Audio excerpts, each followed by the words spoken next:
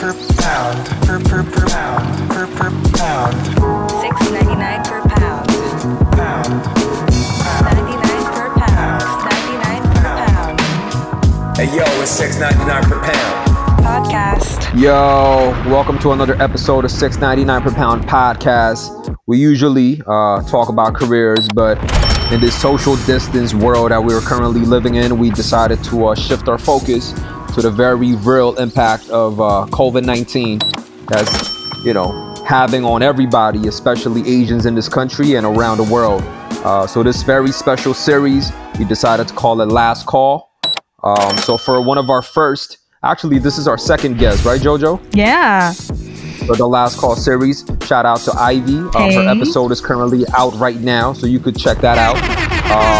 So yeah, we part of this Last Call series, we decided to introduce and bring about people that have actually experienced this in mainland China. So we felt like it's very important to tell these stories because the virus might infect everyone, but it has had a very disproportionate impact on Asian communities. So we're going to bring you perspectives of Asians in different professions and places to give you a very personal look at how this virus became more than a symptom, not just on the body, but on the mind and just culturally as well. So much love to all the fans. That's a gem from Ivy herself. Word up. That's a gem for Ivy. So thank you for all the fans for the continuous support. Please subscribe to to get more information on COVID-19 related episodes. Make sure to tell a friend in a socially distant way. And you can now support us by buying me and JoJo a $3 coffee at Ko-fi, KOFI.com/6.99 per pound. And you can also still set up a monthly donation at anchor.fm 6.99 per pound /support. One of our latest contributors is also a friend and a guest of the podcast. Much love to Seth Cheeks for the generous donation on the pod. So with that said, we have two very special guests that are currently on right now. They're coming live and direct from you. 14 hours. Is it 14 hours away right now? 12. Yes. 12. Okay, 12 hours away. They're currently recording this podcast all the way in Beijing, China. You know what I'm saying? JoJo, do you want to take it away? Introduce these two young ladies. Sure. So echoing everything that Jakey said about how this world pandemic has really shifted our focus a little bit, and it started with Ivy, who is obviously building this amazing reboot project for Wuhan. And from that conversation, she started introducing so many people, young people like ourselves from all over the world who are collectively part of this effort. And as Jakey masterfully said, in different ways, from culture, from business, from all these things. And we were introduced to Rachel Zhang and Nan Lu from Ivy, so shouts to her again about what it is like to live in Beijing during COVID-19. So we're walking through a time difference right now. It's night for us, me and Jakey, and morning for Rachel and Nan.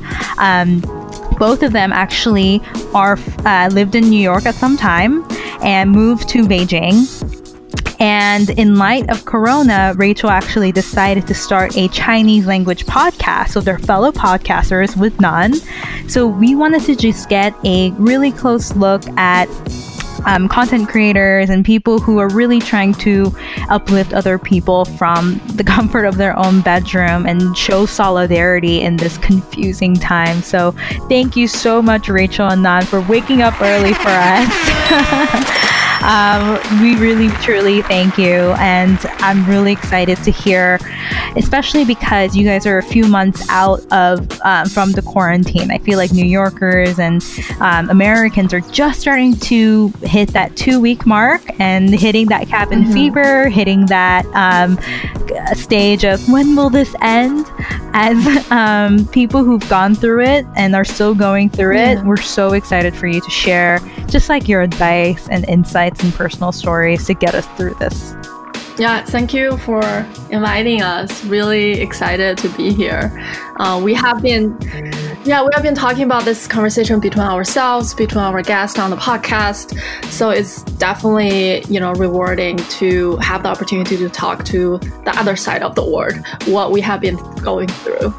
Yeah, no, for sure. And before we really get into it, could you introduce yourselves so our listeners can familiarize your voice with the names? Oh, yeah, sure. Hi, everyone. I'm Rachel. I am born and raised in Beijing. So about last July, I come back from New York to Beijing, to my hometown, and I work as a journalist.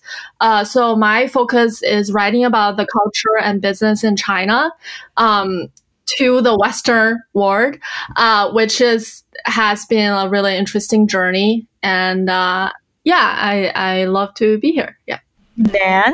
Hi, everyone. Yeah, just want to echo what Rachel said earlier. Big thank you for inviting us, Jojo and Jakey. And such a treat to be able to do this with you guys and connect from across the world. It really gives me chills thinking that it is Friday night in New York and Saturday morning in Beijing, and we got connected because of COVID-19.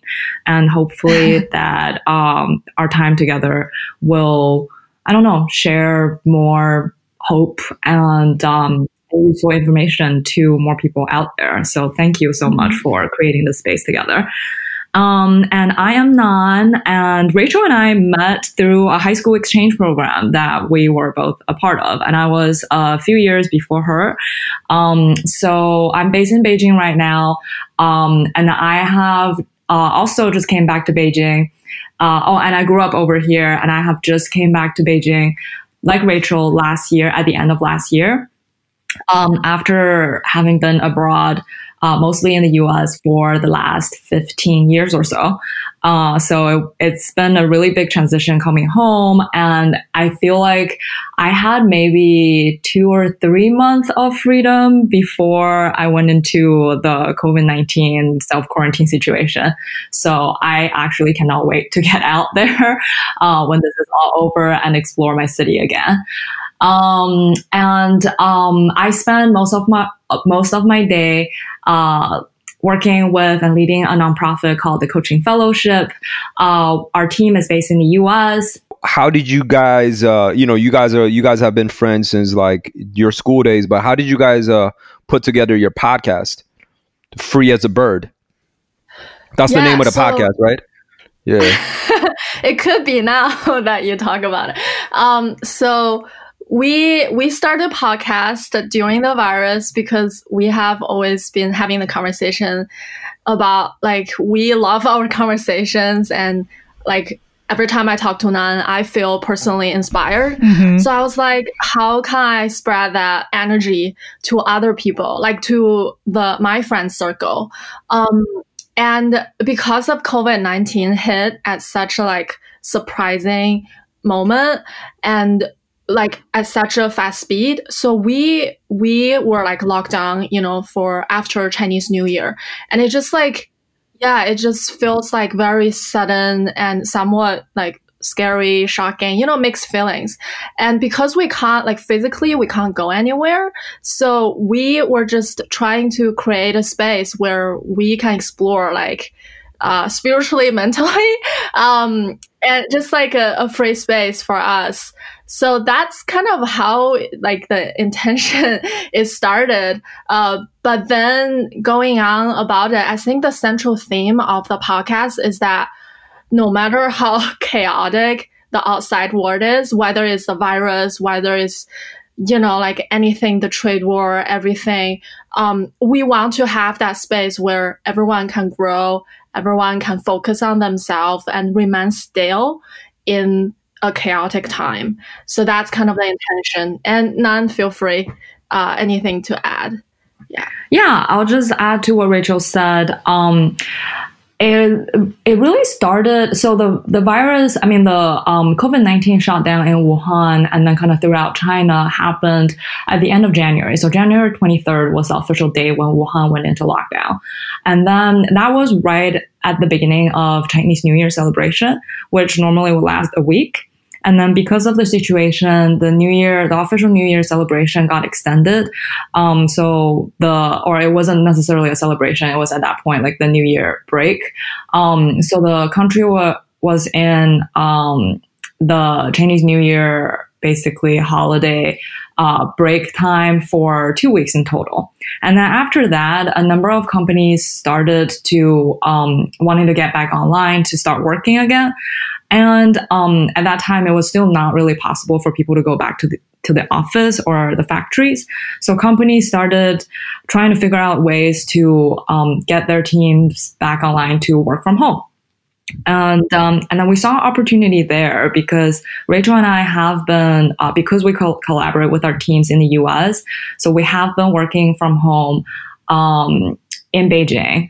And I have been working from home for over 5 years at this point and have had a lot of experience with that.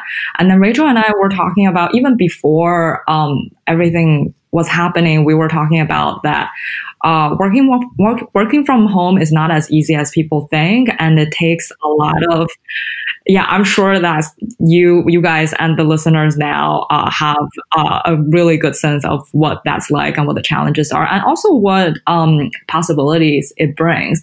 So we thought, okay, because we have this experience and we can share with people and hopefully help people, we should just talk about that. So that's really when we started the podcast. And for the first 4 episodes, we talked with different people who have experience with working from home, looking at it from different angles, sharing different tips. And it was well received amongst at least friends. So that's when it started. I mean, that's very awesome. practical reason at the beginning. Yeah. And then we spin out to be more, free social lifestyle. Yeah. Got you. So I mean, if anything, we started this whole series because of this crisis. So usually, because of crisis, there's usually the positive that comes from it, rise from the ashes. So on that note, though, since we are here to talk specifically about COVID-19, when and where did you guys first hear about COVID-19? So I first heard about it is when I traveling from Hong Kong to Beijing on a train where literally a friend texted me on the phone. He's like, "Oh, watch out for this." And I didn't know what was going on. But I've read articles where people are like buying masks because of, the virus is going on. And so I, out of precaution, I hit the airport shop to check out mask. And to my surprise, the counter, the people working counter, she told me it's all sold out. I think the N95, the fancy one. So I was so quick question. Around what time? When was this? Like in January? That was end of January, before Chinese New Year. Got you. I would say January 20th, if I recall correctly. Understood. Yeah, so about the mask, and then it hit me it's actually more serious. So then I bought a mask and then get on the travel, the flight, and seeing everyone, most of the people are wearing masks, which I was kind of surprised. And then I come back, have Chinese New Year with family, friends for 1 day. And then after that, I'm staying with my parents at my parents' house. It happened really quickly, and it was unexpected. Yeah. What about you, Nan? I can't recall the exact moment when I had heard about COVID-19. And I remember seeing, scanning through headlines about something that was happening in Wuhan. I didn't pay much attention into it. And that was probably right around when Rachel had mentioned, before Chinese New Year. And I think it really all blew up and then started making a lot more sense maybe 2 days before Chinese New Year. And I remember this because at that time, my mom was visiting me. And then she was staying with me at my apartment. And then we were doing New Year's shopping because she was going to go travel to to another province where my grandparents are to visit my grandpa. And so we were doing shopping for her to get ready to travel. And she was traveling on she was scheduled to travel on New Year's Day. And I remember just the 2 days leading up to that, we were starting to get more information. And then we were trying to decide, okay, should my mom still travel to visit grandpa or should she stay? And it was just so unclear. And at the end, she left because, she had prepared all these things and it was going to be my grandpa's 90th birthday, at the end of the New Year celebration. So she ended up going. And I remember scrambling to try to figure out where I can get masks for her so that she can get on the flight and protect herself. Yeah, I remember you asked me. Yeah, that was kind of the experience of learning, like letting the COVID-19 situation start to sink in. Yeah. That's crazy because I think we kind of digested this for in different speeds, right? I think all of us kind of, when it was first confronted, were debating like, am I making too big of a deal? Like, am I contributing to the hysteria? But at the other hand, being like, but it seems really real. I don't want to not take it seriously. So it's kind of, refreshing to hear that you guys felt the exact same way too, of just like, is it not? Do we, because sometimes it kind of felt like, oh man, like we're getting, all these warnings from different countries, like, Italy and Spain, of just being like, hey, if I could, travel back in time and tell myself something 10 days ago, I would have said this. I think it was like a really common thing that all of us went through. Absolutely. I think that it was tremendously chaotic and confusing the first few days, because, and as we mentioned so many times now, it hit right around Chinese New Year. Wuhan went into lockdown on January 23rd, and Chinese New Year's Eve was January 24th. So when Wuhan went into lockdown, there were a lot more information coming out online. And besides the actual lockdown, there were no necessarily official announcement about, what it was and what were other plans besides Wuhan went into lockdown. And I remember sitting at home with my mom we were both looking on our phones, trying to figure out what the heck is going on because she's traveling the next day. And then for Chinese New Year's Eve, there's this really big TV celebration on TV that's broadcasted by basically the official Chinese media. And, CCTV, and then, right? Exactly. Yeah, that New Year CCTV. celebration. Yep. It's been going on for 20, 30 years. I grew up with that. They do it so big, like the thing about Chinese people and their TV celebrations, man. They got so many people. Like they do one martial art performance, they got like 1,000 kids in coordination doing sword dancing and all that. It's nuts. It's like the opening ceremony of the Olympics, except way more epic. No, but exactly. They do it like every other month. You know what I'm saying? Like it's crazy. But I mean, I think one thing that we want to kind of also hear from you guys is that Nan, you just mentioned that you guys were expecting to watch this on TV, but you're seeing all these updates on social media that like Wuhan is in lockdown. Right. But knowing like the older generation probably doesn't use the internet as much, like doesn't have social media as much. Like, how was the news being like relayed on official media? Like, was the CCTV make very transparent updates? Like relay transparent updates for the people? So that's exactly what I was trying to get at, was this celebration, because that is one thing that everybody would watch on New Year's Eve. So I don't normally want to watch it and I don't pay attention to it at all, but that night I decided to just leave it on TV and wait to see what kind of announcements that they're going to make. Because if they're going to make any kind of an official announcement for the whole country, that's where they're going to make it.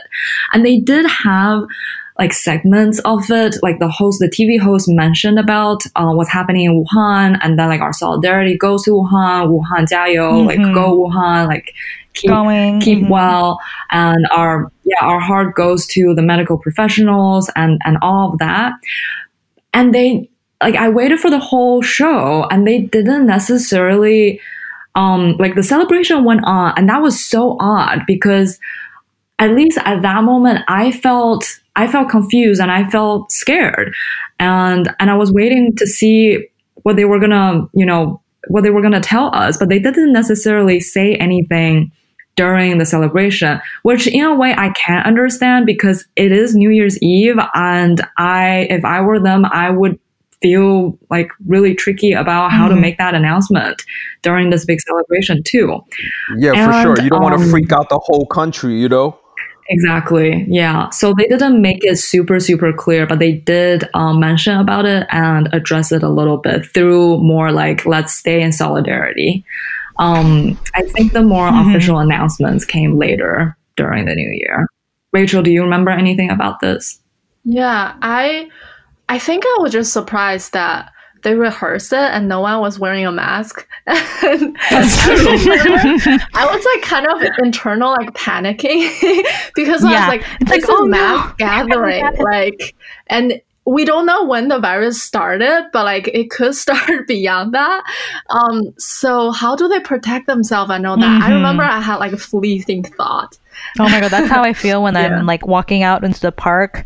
The weather has been pretty nice in New York actually, and I was like, I'll just go for a stroll, like while social distancing. I was like, there's too many people here. I can't socially distance, and I'm like internally freaking out, also like wanting to be like, go home or like wear a mask. It's so I can't imagine like seeing it on TV and being like, in 2 weeks, I hope they're still okay. So so you just said that the biggest TV moment in the year for the Chinese people, they didn't make any official announcement about this imminent crisis that was going to hit everybody and affect everybody. So when was it that the government was like, all right, cool, yo, this is this is some serious shit. Like, we can't hide this anymore. Like, this is getting out of control. We have to take very drastic measures to let everybody know what's going on. Like, when did this happen? When did those official announcements start taking place? I can't pinpoint a time. I think it's after the day of Chinese New Year Eve. I remember. So it was like on the 26th, like right after Chinese New Year. Something like that. What about you, Nan? Can you pinpoint a specific time? I think because I don't watch TV and I was getting all my information online, and I think that I don't really know what kind of announcements they made on TV. Right, I do remember that because Rachel and I both lived through SARS being in Beijing in school. I remember at that time, they took a really different approach this time, which is so interesting because during SARS, they played on TV like 24/7 nonstop about the situation. And so I think everybody, like they updated the number like constantly, and then they had experts talking about it, and then they had news reporting on it. But I guess like not everybody had a smartphone at that time, so the TV was like pretty much the only source of information. Yeah. Right. Yeah. Exactly. Yeah. So I think when COVID-19 started spreading in Wuhan in the country, everybody was kind of waiting to see when that's going to happen on TV, and it never really happened. And I remember my mom saying that if they're not doing this on TV, it must be not as serious as SARS, right? And then that was clearly not true. So I think I was getting most of my information online. And I remember, and then there was so much information. I think they started updating the official numbers maybe 2 or 3 days into the new year, maybe earlier. But I think I started seeing, I pinned the page on my phone for the official numbers being updated. Just for like all the listeners, I mean, when Nan says New Year, we're talking about the Lunar New Year. You know what I mean? We don't follow the barbaric calendar of the Westerners. You know what I'm saying? We follow the traditional calendar that our ancestors has created 5,000 years ago. All right. Right. So. Okay, so let's go back into it. Jojo, I know you wanted to ask something. I mean, yeah, I kind of wanted to. So all of this is happening. These announcements are being made, and it's kind of teetering away. But if you could kind of bring our listeners to like your day to day of when things start to shut down, right? Like, can you just walk us through what your every single day look like? And I know that the way Beijing and China has responded to this is a lot different from how we're dealing with it, in that the local governments and the national government seem to have had a more heavy hand in dealing and like interacting with the citizens into making sure people were staying inside and making sure the quarantine was actually being executed. Could you walk us through that experience and how it might have been super different from, if it was in New York? I think when we were taught to minimize our outing, so I think I was just like staying at home working, because I mean, that's how I have been since I come back from New York. So it didn't feel like that big of a change, honestly. But I remember, my dad, he has to visit my grandma like every other day. So I remember like we are being like extra conscious about that, because elderly are the high risk people. So we all like kind of trying to stay in just for the sake of, not passing on to my grandma by accident, or just like a high awareness. I think going out, and then I live with my parents, so they do most of the grocery shopping and everything. And while I was staying at home, it was pretty painful at first, knowing that you can't, like, you have to watch out every time you go out. In terms of like all the surface you might have to touch, and wearing mask, keep distance from each other. So I think the first week it was pretty hard, and it feels like there's no distinguish between the weekend and the week. Like every day is about the same, long days locked inside. It was pretty depressing at first for me. I totally feel you in that. Just a quick note, and I think I'm hitting that kind of sad stage, as you guys are mentioning. I read this Harvard Business Review article about how the feeling that we're feeling right now during this time is grief. And in this article, it kind of walk you through the stages of grief in the lens of Corona, right? And the first stage, and it doesn't have to be linear, but the first stage is denial of like, this isn't happening. This can't be happening. The second stage could be anger of like, why am I, being asked to stay inside? Like, why does my wedding have to be canceled? Like, why can't I do this? And then you get through the stage of bargaining where, oh, it's not that bad, or it'll be over, it can't last forever. And then you enter the stage of sadness where you're like, will this ever end? Like, are we going to just stay inside forever? And that hopelessness. And the goal is for you to reach acceptance of like, I can't control it, I accept it, here's what I can do. But getting there takes such a long time. So yeah, I really resonate with that, in a sense that now the situation in Beijing is recovering and things are looking better. Yeah. Let's say the worst is over, knock on wood. But then again, I have a lot of friends back in New York, and also all my coworkers are mostly in New York. It feels like a second wave where I experience the similar emotions that you talk about. Yeah, and I felt somewhat hopeless at times to their situation, because here, like, it's on me. I have family, friends, and we're going through this together, but they're so far away. I have like friend just pregnant and at home, and I'm not there, and I just feel so like sometimes so hopeless. knowing that the situation in the US is not gonna get any better and is worsening day by day. Yeah. Right. Right. So, I mean, with that said, I mean, I think you kind of raised a very interesting, a good point that the situation in the U.S. Essentially just started. Like this is our second week going. And from at least what I read from reports, and this kind of it also happens in South Korea, which is right next to China, which was essentially the second major country that got hit with this virus on a mass scale. The local government and management companies of buildings, from at least what I read, was that they would set up tests in the front of entrances to check temperature. Like the deliveries or shipments would only be distributed in one location so that everybody could come and congregate to pick up, instead of having like door-to-door deliveries. And there were a lot of like measures that were being taken in these countries to prevent the spread. And like while COVID-19 initially hit South Korea, which was about, I believe, like a little more than a month ago, even though like the numbers were increasing drastically, like all my friends in Korea and Seoul, they were still going to work. But they were going to work with heavy masks.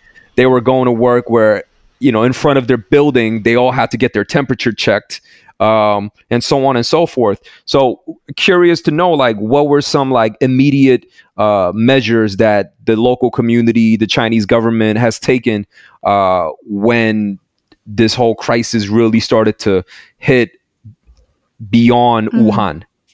Absolutely. Over time, a lot of pretty serious measures have been put into place.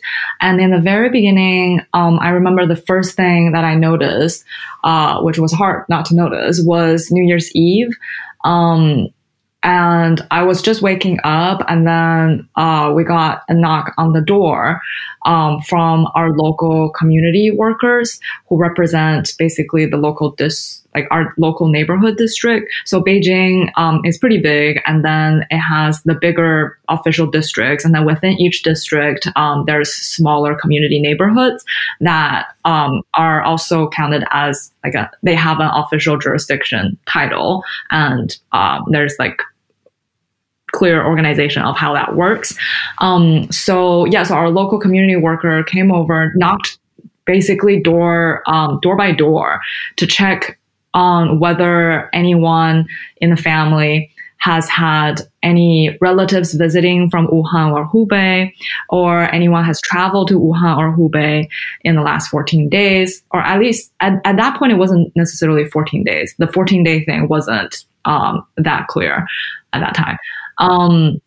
Just anyone has traveled to Hubei or Wuhan recently, and then asked if anybody has cold symptoms or have been sick. And of course, we didn't have any of that, so that was really easy. And they didn't necessarily tell us exactly what's going on. They're just saying that, oh yeah, I'm sure that you guys have heard about the outbreak in Wuhan. We're just taking preventative measures over here. And then if you know anyone or notice anyone who have traveled from Wuhan or have been to Wuhan, please, report to your local community.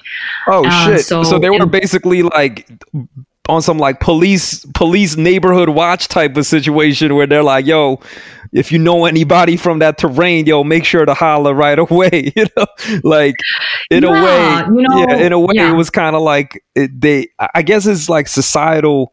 Jojo, maybe you could comment on this too, but I think in America, just like the way that the system works, like they have all these privacy laws and they have all these, things that you can't really put out there, and people have this sense of like, I honestly think it's a sense of false security, because like if you're on Facebook, all your info is out there regardless. But Americans have this idea like, who are you to know about my information? You know what I'm saying? So it's fascinating to me that a government official or a community official would go door to door and ask like, yo, have you met anybody from Wuhan? And it wasn't like the police. It wasn't like anybody did anything wrong, but they were just out there like collecting information like that. That's very interesting. I don't think that would have happened in the US. What do you think, Jojo? I don't think so either. I mean, even like when we get emails, I've seen a couple emails from my friends being like, it's been come to our attention that someone from our building on the 63rd floor had, COVID, but they will never say who it is or what department because it's like they want to be respectful of their privacy. But and it could be a lawsuit, exactly, and totally. But then for us, it's like, I work on that floor, like. I want to know if I interacted with this said person. Yeah, exactly. But so it's definitely something that it confused me here, but that might have been taken more seriously or more transparently other places. But in the US, there's definitely that shush, like, don't poke into people's business. Like, we can take care of it kind of sense. So I agree with you, Jakey. It's so different. Yeah. I think people voluntarily give their information out because they know this way can be protected. Like other people can be protected, they can be protected. So I wouldn't say it's like a sacrifice on privacy, but it's like it's so important. I don't think people track. See it. Like it's so important to track like where the virus goes and really take that measure down to one individual. Like even my dad, like his company is like, oh, you gotta update us on your family situation. Like my dad, my mom's company and the building, like there's like a 3-layer checkup and it's like very rigorous, I think for the best reason. And in that way, I feel safe. Exactly. Yeah. Got you. I was just gonna say that when I heard, like when I saw the official doing that, I exactly like Rachel said, I felt safe. I felt that my well-being and my health is being very thoroughly protected, and I didn't necessarily feel like it's a sacrifice of privacy. That if I had been to Wuhan or Hubei, I would volunteer that information because, if anyone in my family had done that, I would volunteer that information too. I've mentioned this on the podcast multiple times, but I lived in China as a kid. Like I was living in Nanjing for 3 years. And when people think communism, they think, at least in America, there's still a lot of people when they think communism, they think like dictatorship. Like they don't know they don't understand the difference of how those two ideologies work. But I think one thing that I really thought was interesting and different between parts of Asia, especially China and America, is what you guys just mentioned, like the sense of collective whole. Like in China, like the sense of community, like the people, they say People's Republic of China is like the people comes first. Like we have to be together as a people. Of course, there's obviously wealth gap. There's obviously corruption anywhere you go. But this sense of community is so deeply embedded in the cultural DNA that I feel like, even the way that you guys have taken the measures, the immediate reactionary measures to this crisis is so different than America. Because in America, like at least in New York, like, I've heard people screaming out like, yo, this is a fascist regime if you're going to tell me to stay home. Like, how can you tell me to close my restaurant? Like, like I'm going to go outside regardless. Like, I don't care. Like, what I'm saying? Like there's this sense of individualism that, they're like me first. You know what I'm saying? Like there's this sense of me first that I feel like, if when it comes down to certain things like showcasing your talent, I think it's great.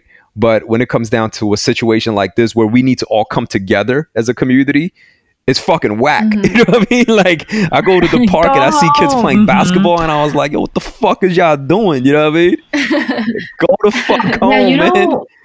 I think if that happened in China, and it did, in the early days, there were definitely people that... It's hard to persuade people. Right, like, that didn't want to stay home. Yeah, exactly. But then, it's it's the collectivism and the group mentality over here that, I live in my apartment and I can see into the courtyard of our complex, and it's clear that nobody's out. And if there's one person out, and then if that person is not wearing a mask, be called out. Exactly, you stand out big time, and you can count on somebody is going to go up to tell you that you should either go home or wear a mask. See, that's what I'm saying. Like, I live on a second floor and I have a balcony. I look outside. I see kids running around with no mask on, like there's nothing going on. And I want to yell at them. I want to, if this was like in Asia, like I'll be like, yeah, you would go home. Yeah. Like I would do that. But like in America, I can't do that to somebody's kid. You know what I'm saying? Nope. Like, I wouldn't do that either if I were in the US. Nah. It's so interesting. Sorry, can I just add one more thing? Yes, please.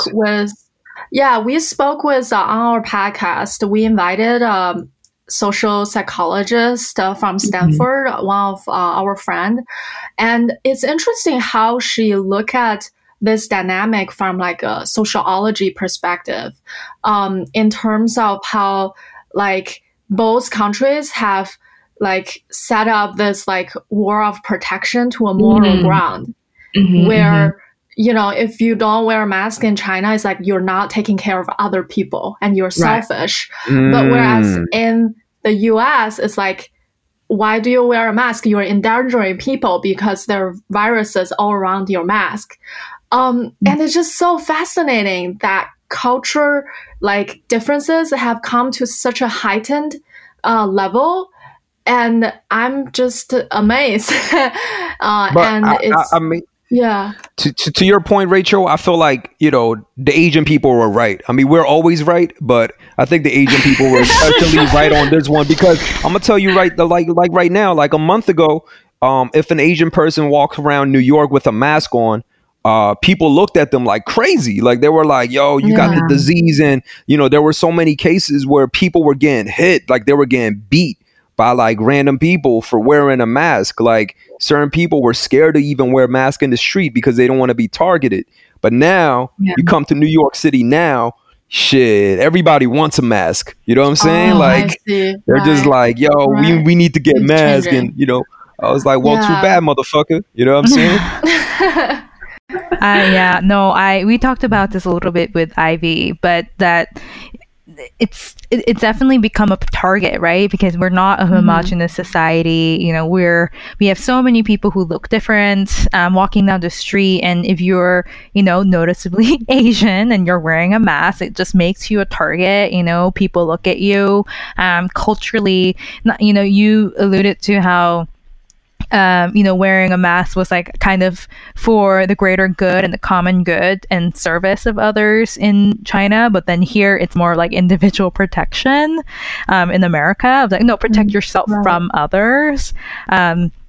I think it just completely, like, as Jakey and everybody talked about, just reveals so much about these two different ideologies. Not to like bash. I mean, we are kind of bashing one over the other at this point, but but it totally makes sense. Like, my mom was just like so conflicted when she's like, I want to tell you to wear a mask, but I'm seeing all these videos and I'm scared. Like, maybe you can wear a scarf instead. And she was trying to think of all these things to like help me, and it just sucked that she had to think about that and that we had to think about that. Definitely. I mean, absolutely. Where is the freedom of wearing a mask? wait, what did you say? She said, where's the freedom? Freedom to wear a mask. Rachel, to that point, I mean, it's a free country. As long as if you could wear a mask the way that you want to wear it, by all means. By the way, I actually have a PSA that we posted on $6.99 per pound Instagram page, which you could check out on how to wear a mask, because I was a person who didn't even know how to wear a mask properly. So check that out when you get a chance. But so I think just to move forward, like, what were some of the government funded, well, not funded, but like what were some of the measures that the government put into place during this crisis? Like, was the government involved in telling the companies like, yo, like, tell your employees to work from home? Was it like, Yes, absolutely. did the employers just kind of did it on their own accord? Or, and when the economy, I'm sure because the economy must have been affected drastically because not everybody work in front of a laptop. Like some people have to be physically moving. And if it's going to be a mass social distancing effort, like there's going to be no economy for those type of jobs, you know? So what were some of the measures that the government decided to take place, put into action during this time of crisis for China? Yeah, I'm reporting on the business of fashion in, consumption trends in China. So there are quite a few like fashion business are infected because, like they have to get cash flow, like a healthy cash flow. And now the production is halt and, supply chain and logistics all kind of cut off. So it's like suddenly they're hopeless and they don't have cash and they can't employ people. So I know there are cases like that, but I also realized that I think pretty early on, government were giving out small business loans, which for me it was like pretty reactive and like fast reaction. And that kind of stuck with me how the government reacted to the economic impact. Yeah, and I did not look into the policies or measures that they took into place to support businesses, but I do know that, like Rachel said, a lot of the factories, supply chain related businesses have definitely suffered because they just couldn't open factory. And I mentioned this earlier that the first measure, like the very countrywide measure that the government took was extending the Chinese holiday by one more week. And and then everybody was waiting to see, okay, is it going to get extended again? And then another measure that the central government and local governments took into place is shutting down schools. And then it happened that we got lucky in a way that it happened during Chinese New Year. So people were home anyways and schools were closed anyway. So we kind of got a head start with that. But when it was time for school and businesses to open again, the government made very decisive choice to keep everything shut down. And then when it was finally time that, okay, it's impossible to keep everything just shut forever, I think the government made it really clear to businesses that if you can have your employees work from home, do that. And then, and as much as I think people think that Chinese central government makes all the decisions, that's actually not the case. It was a very educational experience for me, at least, having been away from China for so long and then experiencing this for the first time that, or in the first hand, that I learned that different city and provincial governments make their own decisions too. So in the very early days, there's a response, I guess, disaster response system in China. And there's like level 3 response, level 2 response, level 1 response.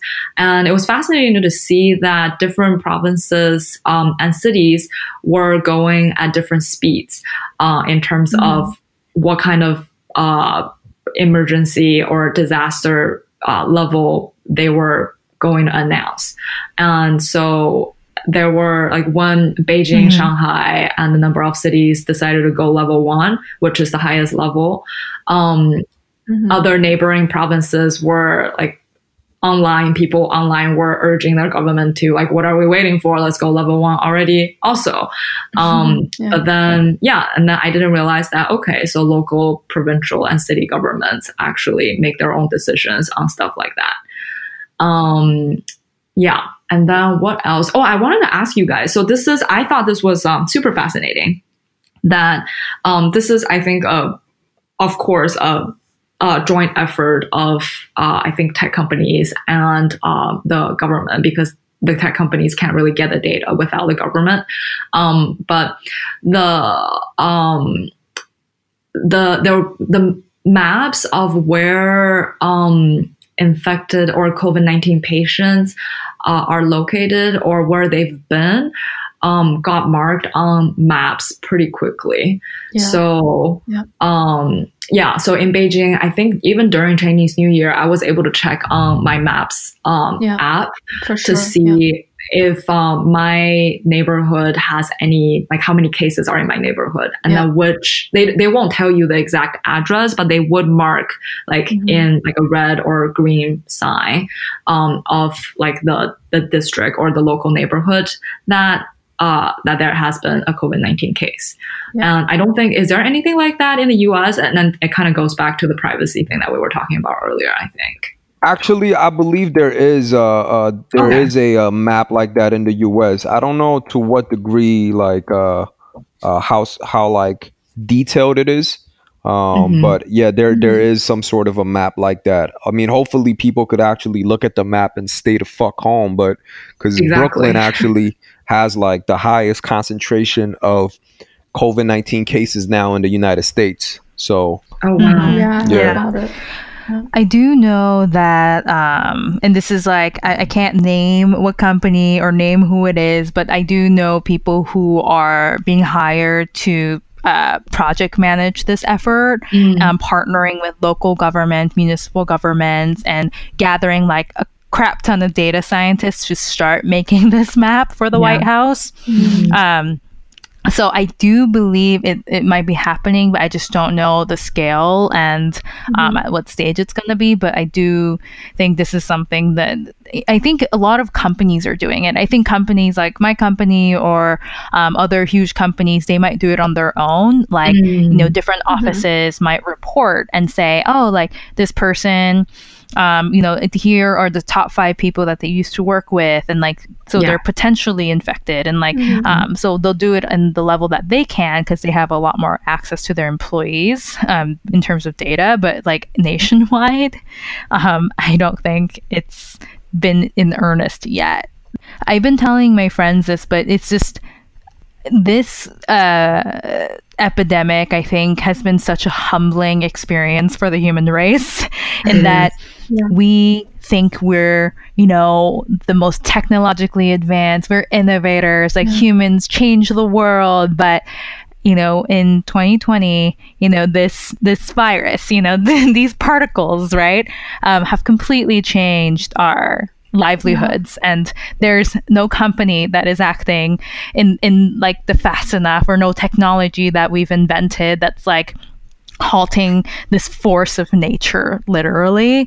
So I think it truly is humbling, and like a reminder that we're not all that and these things are gonna happen. No, for sure. I mean, if you think about it, like the entire history of Earth, you know, we're like millions and millions of, you know, living things have been living here for millions of years, but the human history is only what, like 6,000 years, you know what I'm saying? So we're like a tiny fraction of what this Earth has been going through. But speaking of Earth, China, and community, one thing that I wanted to ask was, I mean, I kind of want to go back into the sense of like collectivism, like the collective nature of coming together. When shit hits the fan, like people just kind of come together. Common enemy, that is the disease, and is an invisible disease. And you know, I remember somebody telling me that, yo, like when this thing happened, like, yo, officials in Wuhan ordered people to create a hospital in like 2 weeks or something. Like, can you tell us a little bit about that? Like, you know, if you could kind of break down about that. Yeah, so I heard about the news, I think on TV, where the government started showing footage of how they built like those, I guess, temporary hospitals in Wuhan. Hospital. Yeah, so it was, and in addition to that, I think the transparency was pretty amazing. Like, explain on that. What do you mean? The government was live streaming on different live streaming platforms of just the progress every day. And there were like millions of people watching it every day because they're at home, they're bored, and they want to be a part of it. It was pretty amazing. This shit was like some Sim City? Like people were just watching a building getting built? Yeah, just like how they lay the foundation, and What? you know, like from like a bird can view find the footage perspective. online I now. think. Yeah, night That's- and day, wait. night and Yo, day. 9 so days. Yeah, exactly. So it was just live, like it was a live feed, like a live stream of a hospital getting built in Wuhan. Wow.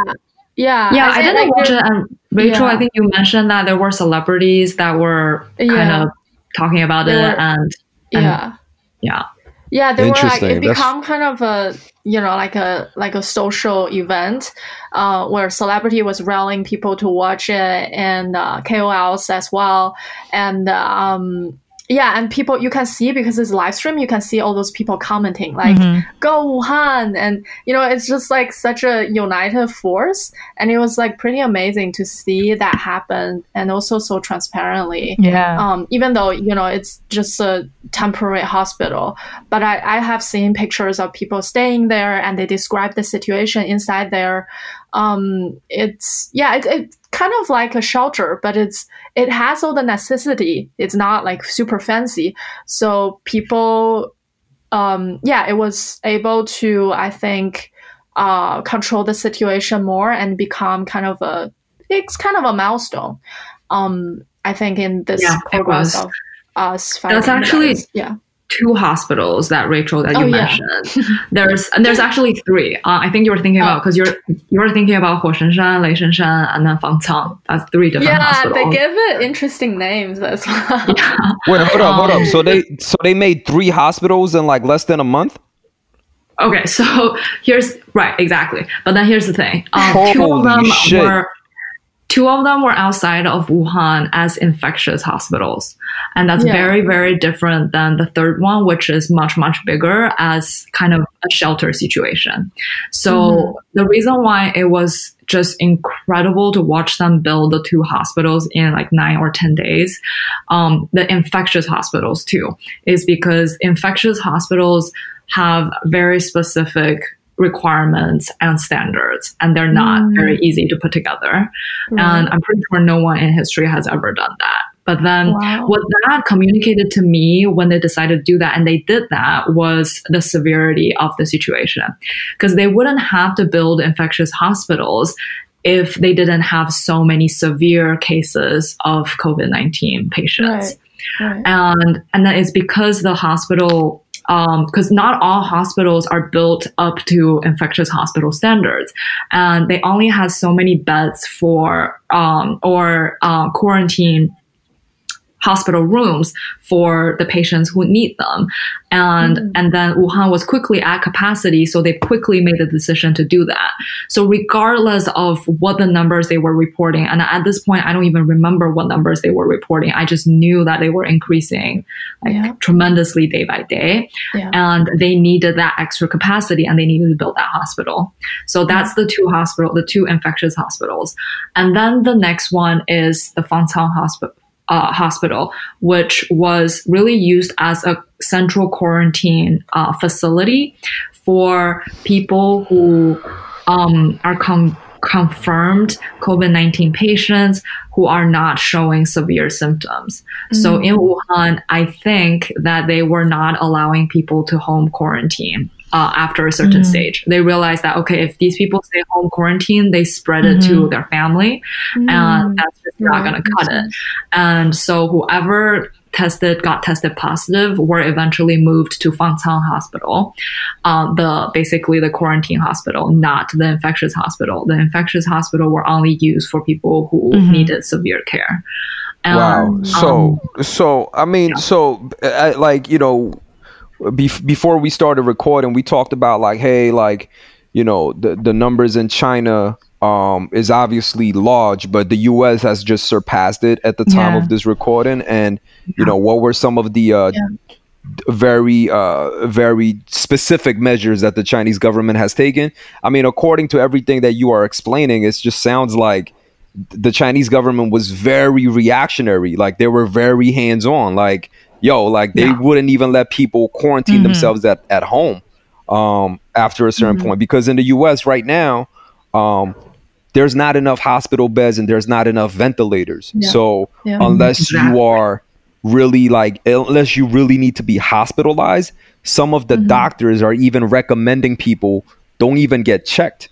Just wait it out at home, because even if you get checked, there's nothing that they can do. You know what I mean? So, but instead of waiting, China was just like, all right, go build 2 more hospitals. Like, yo, that's pretty crazy.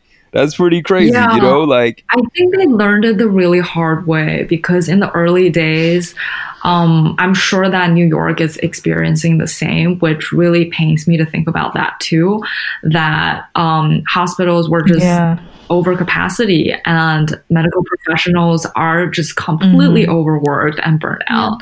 And then the government, all like local governments quickly started sending medical staff and teams to Wuhan to support the effort.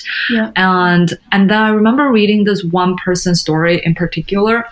And then because in the early days, the hospitals were telling patients to go home quarantine and the whole family would get infected. And it just wouldn't work anymore like that. And I remember reading this one person story. She started getting sick, and so she went to the hospital, and the hospital couldn't do testing for her in the early days. And then she went home and she started putting herself in her own bedroom, quarantining herself, and away from her family. And then she was finally starting to get better, and then went back to the hospital and got tested positive. And then at that point, I guess it was still in the early days. And then the hospital told her that, okay, since your case is not super severe, you should just go home. But then later on, she, I think, went back to the hospital for another checkup. And then that's when, I can't remember whether the hospital or her local community workers told her that, actually, you need to go to the Fangcang Hospital and get quarantined to keep your family safe.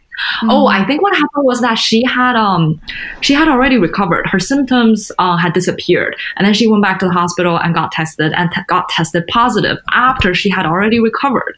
And so that's when they started, I think, putting people in central quarantine together, even after they've recovered from. So basically, if you got tested positive, you need to go get centrally quarantined. And because you're still carrying the virus and you're still spreading it. And then because you think you recovered, you're going to go out and do stuff and you're going to spread it to even more people. Right. So, I mean, I think another point is how transparent this whole process seems to be, because at the initial stages of this whole situation, I'm sure there was a lot of fake news that was being circulating and a lot of different information that was being distributed by different people. Because I know, like, those WeChat group chats gets crazy, and all these different videos and all of that. So I mean, from what I remember hearing from you guys, actually, when we spoke earlier last week, was you guys said that the Chinese government, as soon as this crisis happened, made a central HQ, a headquarters, where they could decipher the right information compared to the wrong information. Can you tell us a little bit about that? Yeah. So, on WeChat, is like a big software where people get informations. And I remember, like, on one of, like, the top page, they pinned a page where, I think it's like you can get timely information. It didn't happen right away. It took a while, actually, because there are just so many information out there. And every day, the tech company Tencent, I think Tencent News, was pushing out every day, like, this is true news, this is like false news, and why. It was like a quick, like, soundbite about what's going on day by day. Because, like, every day there's, like, false information, like, this medicine can heal you, but it's actually not right. And I remember checking it at a daily basis. It was, like, helped me tremendously about I guess, like, even media literacy a little bit more. Which I thought is impressive for considering what the media, Western media think what Chinese news is. Right. No, totally. Yeah, I also remember. Oh, go ahead. Oh, I was just gonna mention that. I remember mentioned this before too, that in the early days, there were just so much information, and it was fascinating to see online how some information would surface, and then people were like, oh my gosh, I can't believe this is true. And then another group of people would just come over and be like, no, this is fake news. And then there's just these, like, I just visualize in my head these shouting matches that were just happening online, like constantly everywhere. And it was really overwhelming. I didn't really know, like, who do I trust? And I think it was later during Chinese New Year, I remember that the central government put out basically, I don't know what would call it. It basically is a portal for people to submit information. And they took the measure into control, I think, pretty quickly, that there were just so much information. And then I guess I was really surprised by how they decided to do that.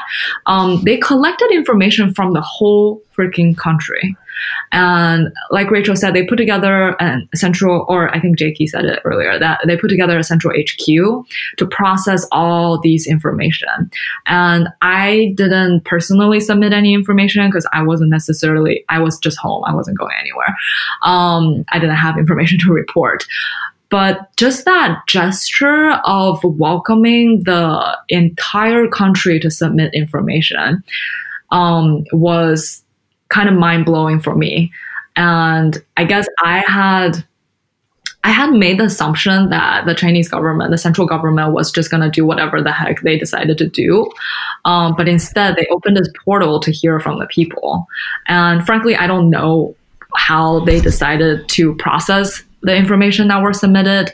But at least what that showed me was that the government was trying to figure out how to provide the right information for people and not creating panic through just letting false news, fake news spread rapidly. Right. I mean, I think just to add on to that, like, it's kind of crazy because and Jojo, I'm sure you could comment on this too, because you work for an established media company yourself. So apparently in the US, like back in January, some of these official lawmakers, like government officials, senators and governors of certain states, they actually knew the seriousness of what this is going to happen back in January. And even though when they were faced with questions about it publicly, they said, nah, it's all good. This is not going to go too crazy. You don't need to wear a mask. Like, we got it under control. And behind the public's back, they were busy selling off their stocks when the U.S. had like some of the best days in the stock market in history back in January. And then it just kind of crumbled in March. So like these guys kind of knew what was going to happen. And now, like, they're being called out. They might even get, who knows, they might get indicted. But do you think like something like that level of government corruption during a time of crisis would fly in China? Yeah, there is one case I can share. It's Dr. Li Wenliang, who is the whistleblower in this whole virus situation. And supposedly he reported to the government, and the government tell him, to stay low and not saying anything, where it was probably the beginning of January, but his advice was not taken seriously or being like shushed off. So if we started to act then, people say like, things could got a lot better. And there was kind of a huge social movement where a lot of people paying tribute to Dr. Li. He later died from the COVID-19 infection. So people say, oh, he is the first whistleblower, but the government didn't take it seriously. That was pretty memorable in terms of... I do recall hearing from some of the news that there was some acknowledgement by China's like federal government, I guess, that like that the pressures of local governments like how local governments have to, because they have to kind of report numbers and the health checks of like their communities back to the federal government. And they were afraid, because they're afraid, like, oh my gosh, are we going to lose funding, or are we going to get in trouble? They were more shush about it. I heard there was some acknowledgement, at least from the national, of like, hey, we know this was why, right? Yeah. Yeah, I think the central government was very, very pissed in the beginning, and so Hubei and They Wuhan were government. pissed at the Hubei. They were pissed at the Hubei officials. Yeah. Is that what you're saying? Yes, exactly. Yeah. So because it is so fascinating, honestly, to look at how all these just got laid out and how the system works over here. That this is basically the shortfalls of the system here in China, that it's a layered system of reporting. And the central government at the very top, which is so, sorry, like I'm kind of going all over the place now, but then I'm just thinking that that's exactly how China worked for thousands of years. Like the central government is like the emperor, and the emperor in Beijing just don't get any information if his officials locally don't report it to him. And so I really hope that, and I think that the central government learned a pretty hard lesson this time too, that like the system's gotta get changed or at least modified, because it's just not it worked really well when you have local officials or local government that's doing what they're supposed to do, but when, like what happened with Hubei and Wuhan, the government officials were just either incompetent or just, I don't know, a screw got loose in their head. Something systematically went wrong over there, and they decided to hide the numbers instead of reporting them. And it's kind of like, I guess it's kind of like a family dynamic that I see too. Like if the central government were like the Chinese parents and the kids, like did something really bad or something is going significantly wrong, and then the kids were like, oh shit, I don't know really what to do. Like, do we tell the parents or do we try to like fix it on our own? Okay, like I guess we can't really fix it. Like somebody help. Yeah, that's a good analogy. Yeah, and then people were pissed at the Hubei Wuhan government officials. And I think people were like, even from the beginning, were asking them to step down. But the central government decided to keep the officials in their place because they still knew the situation the best. And it didn't make sense to just swap all of them out and put in like a new government team in place to handle the crisis. But they did pull some more, I guess, experienced, competent officials from Shanghai who had experience dealing with SARS. They sent him and his team over to Hubei to assist with the situation over there on the ground.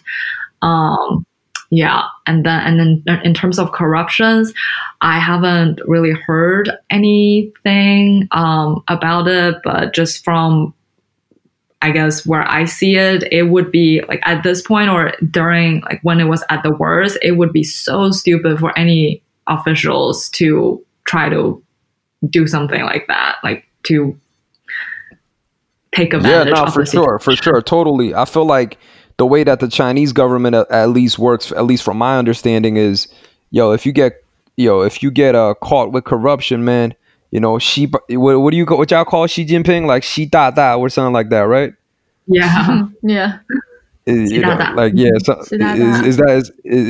it? Is that it? Xi Da Da? Yeah, man. Xi Da Da will probably send you somewhere up in the north, man, where nobody can find you anymore. You know what I'm saying? Like, I don't know. Yeah. Some wild not smart. Yeah, not a smart move. But I think, I kind of want to, bring it back to Beijing, since that's kind of where you guys are from. And Jojo, is there like anything that you might want to add, since now that we kind of left Wuhan and kind of came back to Beijing, where these ladies are? Yeah, I think so. I think we opened with what it's been like for you guys. And how you guys were feeling and everything in the stage that we are right now. But how is it like being in Beijing now that, China is actually a place where everything's pretty stabilized. Maybe there's like whispers of things opening back up, and you feel like there is that light of the tunnel. Like, do you feel like you guys are closer to normalcy? And like, my friends and I are joking about, oh my gosh, the first day, like this lockdown's over, like the bars and restaurants are going to be packed and we're going to get it all over again. How has it been for you? Yeah. If we would be able to like fast forward time and maybe anticipate what it's going to be like coming back from lockdown, like a full shutdown. Yeah, it's definitely has been a very wonderful journey being able to step outside of my home. And I tease Nan all the time. I was like, because last week I went to the park and it was like really nice weather outside, and it just like such a good sun breeze, and you see like people taking pictures and really, document this newfound freedom. So to say, there are also in the media there have been reporting of so-called revenge spending, where people have been isolated so long and they just want to come out and, spend all their money. But it's actually not the case, which I thought is kind of interesting, because after this disaster, a lot of people realized, I think, like what's important for them. So we have seen more savings, and people are not really into irrational spending, although there's a long line outside of like bubble tea shop and like Apple store. Yeah, so it's fascinating to see this journey, but definitely there have been a sense of like kind of conservatism in terms of like, oh, we should actually be more helpful, especially now we're seeing there have been a number of reported imported cases from overseas. So that it's like a pretty serious, and the government is really trying to take control again. And again, I think there have been talk on like the second wave where, the symptom is not really showing. So how do you protect yourself in that sense? I think it's kind of the next step people are wondering and thinking while they're on the street. Yeah, I think right now, or it's been a gradual process. So Jojo, totally hear what you said earlier about the fear that, oh my gosh, once we can go out, everybody's going to go to bars and restaurants, and then we're going to be screwed. They make sure that's not going to happen over here. It's a really gradual process. So I remember, because I throughout the quarantine, I went out maybe once a week or once every other week to get grocery, and grocery stores had been open the whole time. And then, I just remember seeing that, during the worst days, everyth's closed. Grocery stores were the only things that's open. And of course, you have to wear a mask wherever you go, and you have to get your temperature checked wherever you go. And then, when the first wave of people started going back to work, some of the restaurants and like Starbucks and stuff were opening up. And then also I think during the worst during the worst time in my area, there was one McDonald's that was open, and then they had limited hours, and it was normally I think a 24/7 McDonald's. And and then when the first wave of people went back to work, a few more McDonald's opened around me. Not all of them were open, and then Starbucks started opening up, but then they had limited hours, and then you have to order on your app. And then you can only go in, like one person can only go in at a time to pick up the drink, or they would take the drink out for you. And then bookstores started opening up for limited hours, and then restaurants started opening up for limited hours, but then you still have to sit away from people, and then they encourage to do takeouts or deliveries instead of dining in. And then now I think that everything is open, but everything closed early, and then you still have to wear a mask wherever you go, and you still have to get your temperature checked wherever you go. So they've learned over time Oh yeah, they learn over time what the best practices are, and they're following that, and then they're just doing it slowly. Parks started opening up, I think, in the last week or so. Touristy sites are opening up. I cannot wait to go to the Forbidden City, and then they're controlling the traffic, so you have to make a reservation to go into any of these supposedly crowded places. Movie theaters are still not opened up. Schools are not opened up yet. Yeah. Got you. So, I mean, so it's been like a gradual process. I mean, even after 3-month schools and some of these very important social structures has not yet opened up. So the country is still experiencing it, right? Yeah, absolutely. Yeah. Got you. It's not over yet. Got you. Yeah, people are still cautious. Yeah. But thank you so much. I mean, I feel like this is like an anthropology class, a history class. This is so illuminating and really, really helpful just to like have a peek inside like what it's like to be in China, you know, like a country that's dealing with it so differently. I think hearing all these things, I'm imagining like how it would work here and my head is hurting. So thank you so much for your perspective. But we, you know, as you guys are veterans of being quarantined and you guys made the best of the situation by starting this podcast. Also, have you guys been able to see each other now? Have you guys been able to record together? No, we have been planning. I miss Rachel. I know we have been doing the podcast not together. Like, I feel like it's a big accomplishment, but we're definitely gonna do the next episode or some other episode together.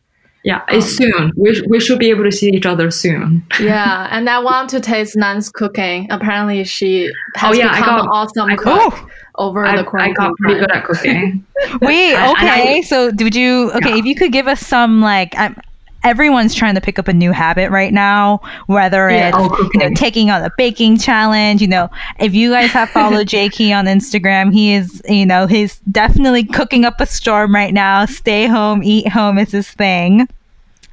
It's therapeutic. It definitely seems so. You're just like sharpening up a skill. But what are some of tips, like maybe 2 or 3 tips that have really helped you get through this quarantine that our listeners can really learn from and be inspired by?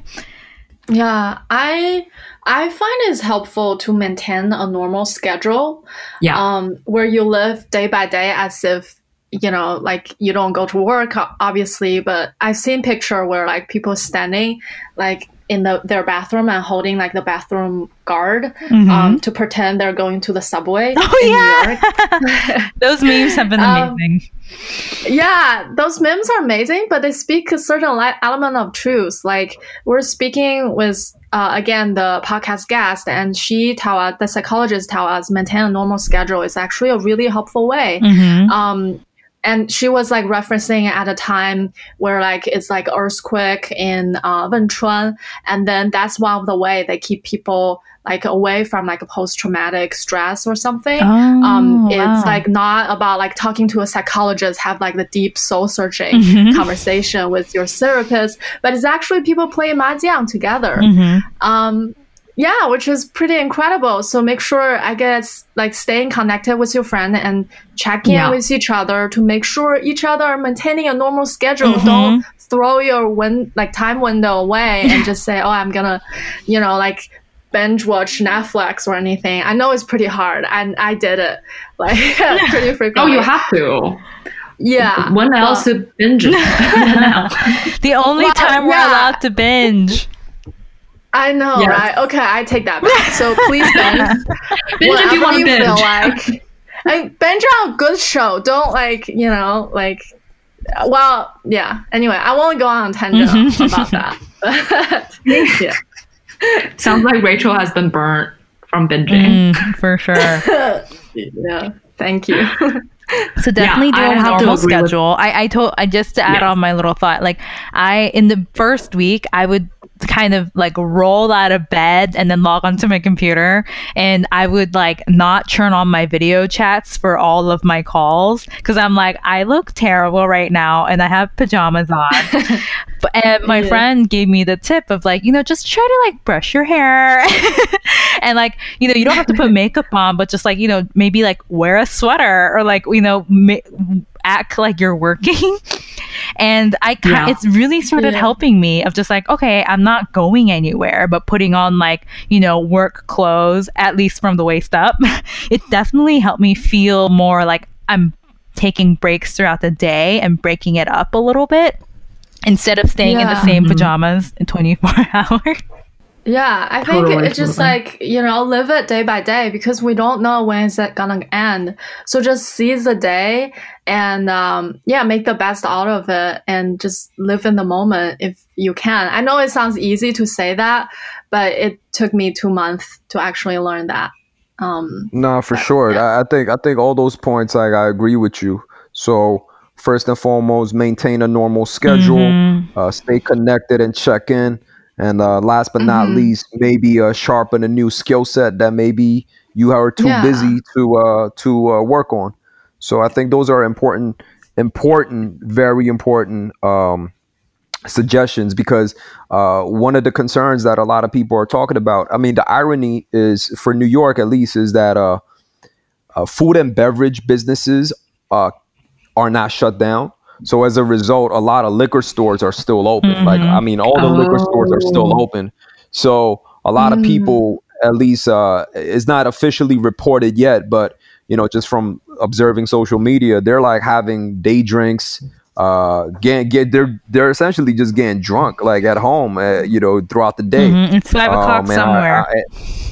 Yeah, for sure. And I'm just kind of concerned that, without having some level of focus, like, and especially now with a lot of people losing their jobs, at least in New York, some numbers have reported that since the beginning of this crisis officially taking place, about 18 to 20% job loss in New York City alone. So it's a serious time right now.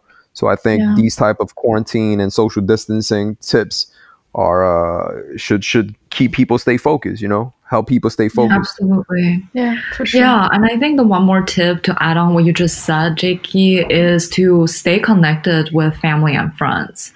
And not only for your own, sanity, but also for support of each other.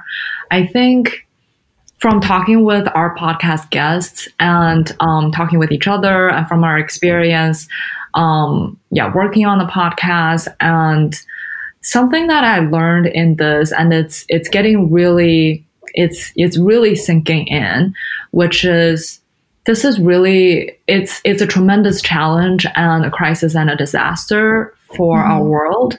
And it poses a tremendous opportunity for us to think more intentionally and consciously of how we want to be, who we want to be, and how we can support each other. And in my, I think on my worst days, what has really helped me always and gave me like just a boost of energy is always thinking about how can I support other people? What can I do for others? Whether if it's my parents or my communities in the US or through the podcast. And then even, coming on to the podcast with you guys today. It's for sure. Like coming from a place of how can I be in service of other people has always shifted my energy and attention away from feeling sorry for myself or feeling stuck where I am. No, that's so great. And it resonates with me so much because I told you guys a little bit, but I've been really down in this whole quarantine experience. But I think it's because I'm realizing that I use to kind of run away from my feelings or distract myself from my problems by maybe going out with my friends, going to bars and, filling my schedule with things to do, and not kind of avoiding the whole, like, let's sit and reflect about my wants and desires and my problems. and because I can just fill it up with all these things I can do instead. But when you are forced to sit down alone with your thoughts, a lot of things starts coming out. And one thing I realized that I was doing was I just kept thinking about things that would make me happy in terms of like, oh, if I, get promoted, or I'll be happy, or like, oh, when I go to this thing, I'll be happy, and like all that stuff, instead of just like focusing on just being happy in stillness. As you talk about and what your podcast is about, it's like be still, slow down, and find happiness within yourself instead of pouring yourself into these other things, because it could so easily be taken away. Absolutely. Yeah. I think, one way I find is helpful to approach this situation is to imagine yourself looking back to the time and what kind of period you want it to be. How you want to be remembered, and yourself, like, do you want it to be like a time, being a trustworthy friend by your friend's side, and like how you want to remember, how would you like put it on the album? And I've been just super grateful of doing the podcast together with Nan, because it's like, I personally had a lot of doubt if we can like pull this off, really do this, but I think it's like such a beautiful way to elevate the friendship and to spread the energy to other people. And like looking back, just like one thing alone, I'm like, damn, I'm like so proud of myself for like staying in at home and like actually do this with like a passion project with my friend. And it becomes like a happy memory. It's not like depressed or anything. I'm not saying to run away from the unhappy memory, but to actually leverage that, use that energy to like feel some of your intention thoughts that it have been sitting so long within you, and to let it bloom. I love that. Let it bloom. Let it bloom. More. That sounds such a let it bloom. Yo. Nah, for real. Nah, definitely. That's actually very poetic, and I think what a lot of people don't understand about some of these Asian cultures, especially China and Korea and Japan, like, yo, we got a lot of history, and in our language, there's a lot of poetic wordings and phrases that I think a regular American or a regular English speaker, it might just kind of go over their heads. You know what I mean? So thank you for that. Let it bloom. Let your mind bloom. Stay home. And by the way, I mean, I've been working from home on and off pretty much all throughout my 20s. So like, this is not really affecting me emotionally much, let's say, per se. But I think just the overall impact that is having on our world is definitely unprecedented. So having positivity and having good people around you, picking up some new skill sets, I think it's definitely going to keep us in the right trajectory. So on that note, I'd like to say thank you, Rachel and Nan, for joining us all the way from Beijing. You know what I mean? Strendamon, with a hard R. That's kind of that's kind of how you guys pronounce everything out in Beijing, Yeah. So could tell us a little bit about where we could find your podcast, though. So it's a Mandarin podcast, and you can find us actually on iTunes. So I guess I can give the Chinese character for you guys, but it's called 自由自在. The literal meaning is 自由自在 is to how do you translate that? I still haven't found like a good way. It basically means freedom.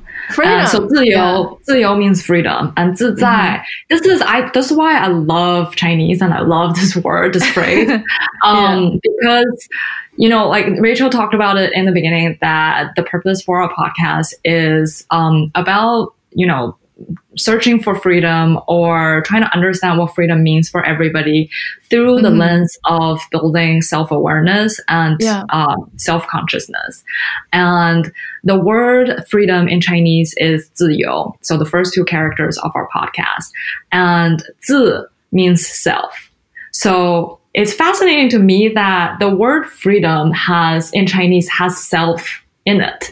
And then 自在 means like the literal translation would be like self now or self Like to being. Yeah, being yourself. Yeah. And yeah, so that's what our podcast that's what our podcast is called. And I think like as we talk about how there's a clash of individualism and collectivism happening between US, the West and the East, maybe things are not that straightforward or clear cut. I think as we have been talking about, there have been a rise of individualism within China. And it's not as like, oh, I want to do what I want to do, but it's more about like looking within kind of an intro perspective, which is another way, I think, of individualism. And how do we use this collective energy? Yeah. So it's kind of been interesting to think about in that lens. Yeah. Yeah, for sure. If anything, Jojo, 自由自在 could be loosely translated as cosmic liberty. Cosmic. So I know. Yeah, not for real. So I know she. Thank you, Jakey. Jojo loves the word cosmos. You know what I mean? She loves. she loves to shout that out. So once again, I'd like to thank Rachel and Nan for joining us all the way from Beijing. Make sure you check out 自由自在 on Apple Podcasts. Is a Mandarin podcast. These two ladies, they lived in New York for a little bit, decided to go back to their motherland, China, and they're doing their thing. They survived COVID-19 crisis, at least the first phase. Hopefully there is not a second phase, but if there's a second phase, I know we'll all persevere. With that said, $6.99 per pound podcast. This has been a special part of the special series Last Call. You could check out all our other episodes on Spotify, iTunes. You know where to go. You already know if you've been listening this far. Follow $6.99 per pound on Instagram, Facebook, and Twitter for the latest. And you can now support us by buying me and Jojo a $3 coffee at coffee.com. What a steal. You know what I'm saying? /$6.99 per pound. And on top of that, you can now support us monetarily by setting up a small monthly donation. Anchor.fm /$6.99 per pound /support. You know what I mean? Woo, peace. So, yo, holla at your boy and holla at your girl. All right? $6.99 per pound podcast. We out of here. Peace. Hey, yo, it's $6.99 per pound. Podcast.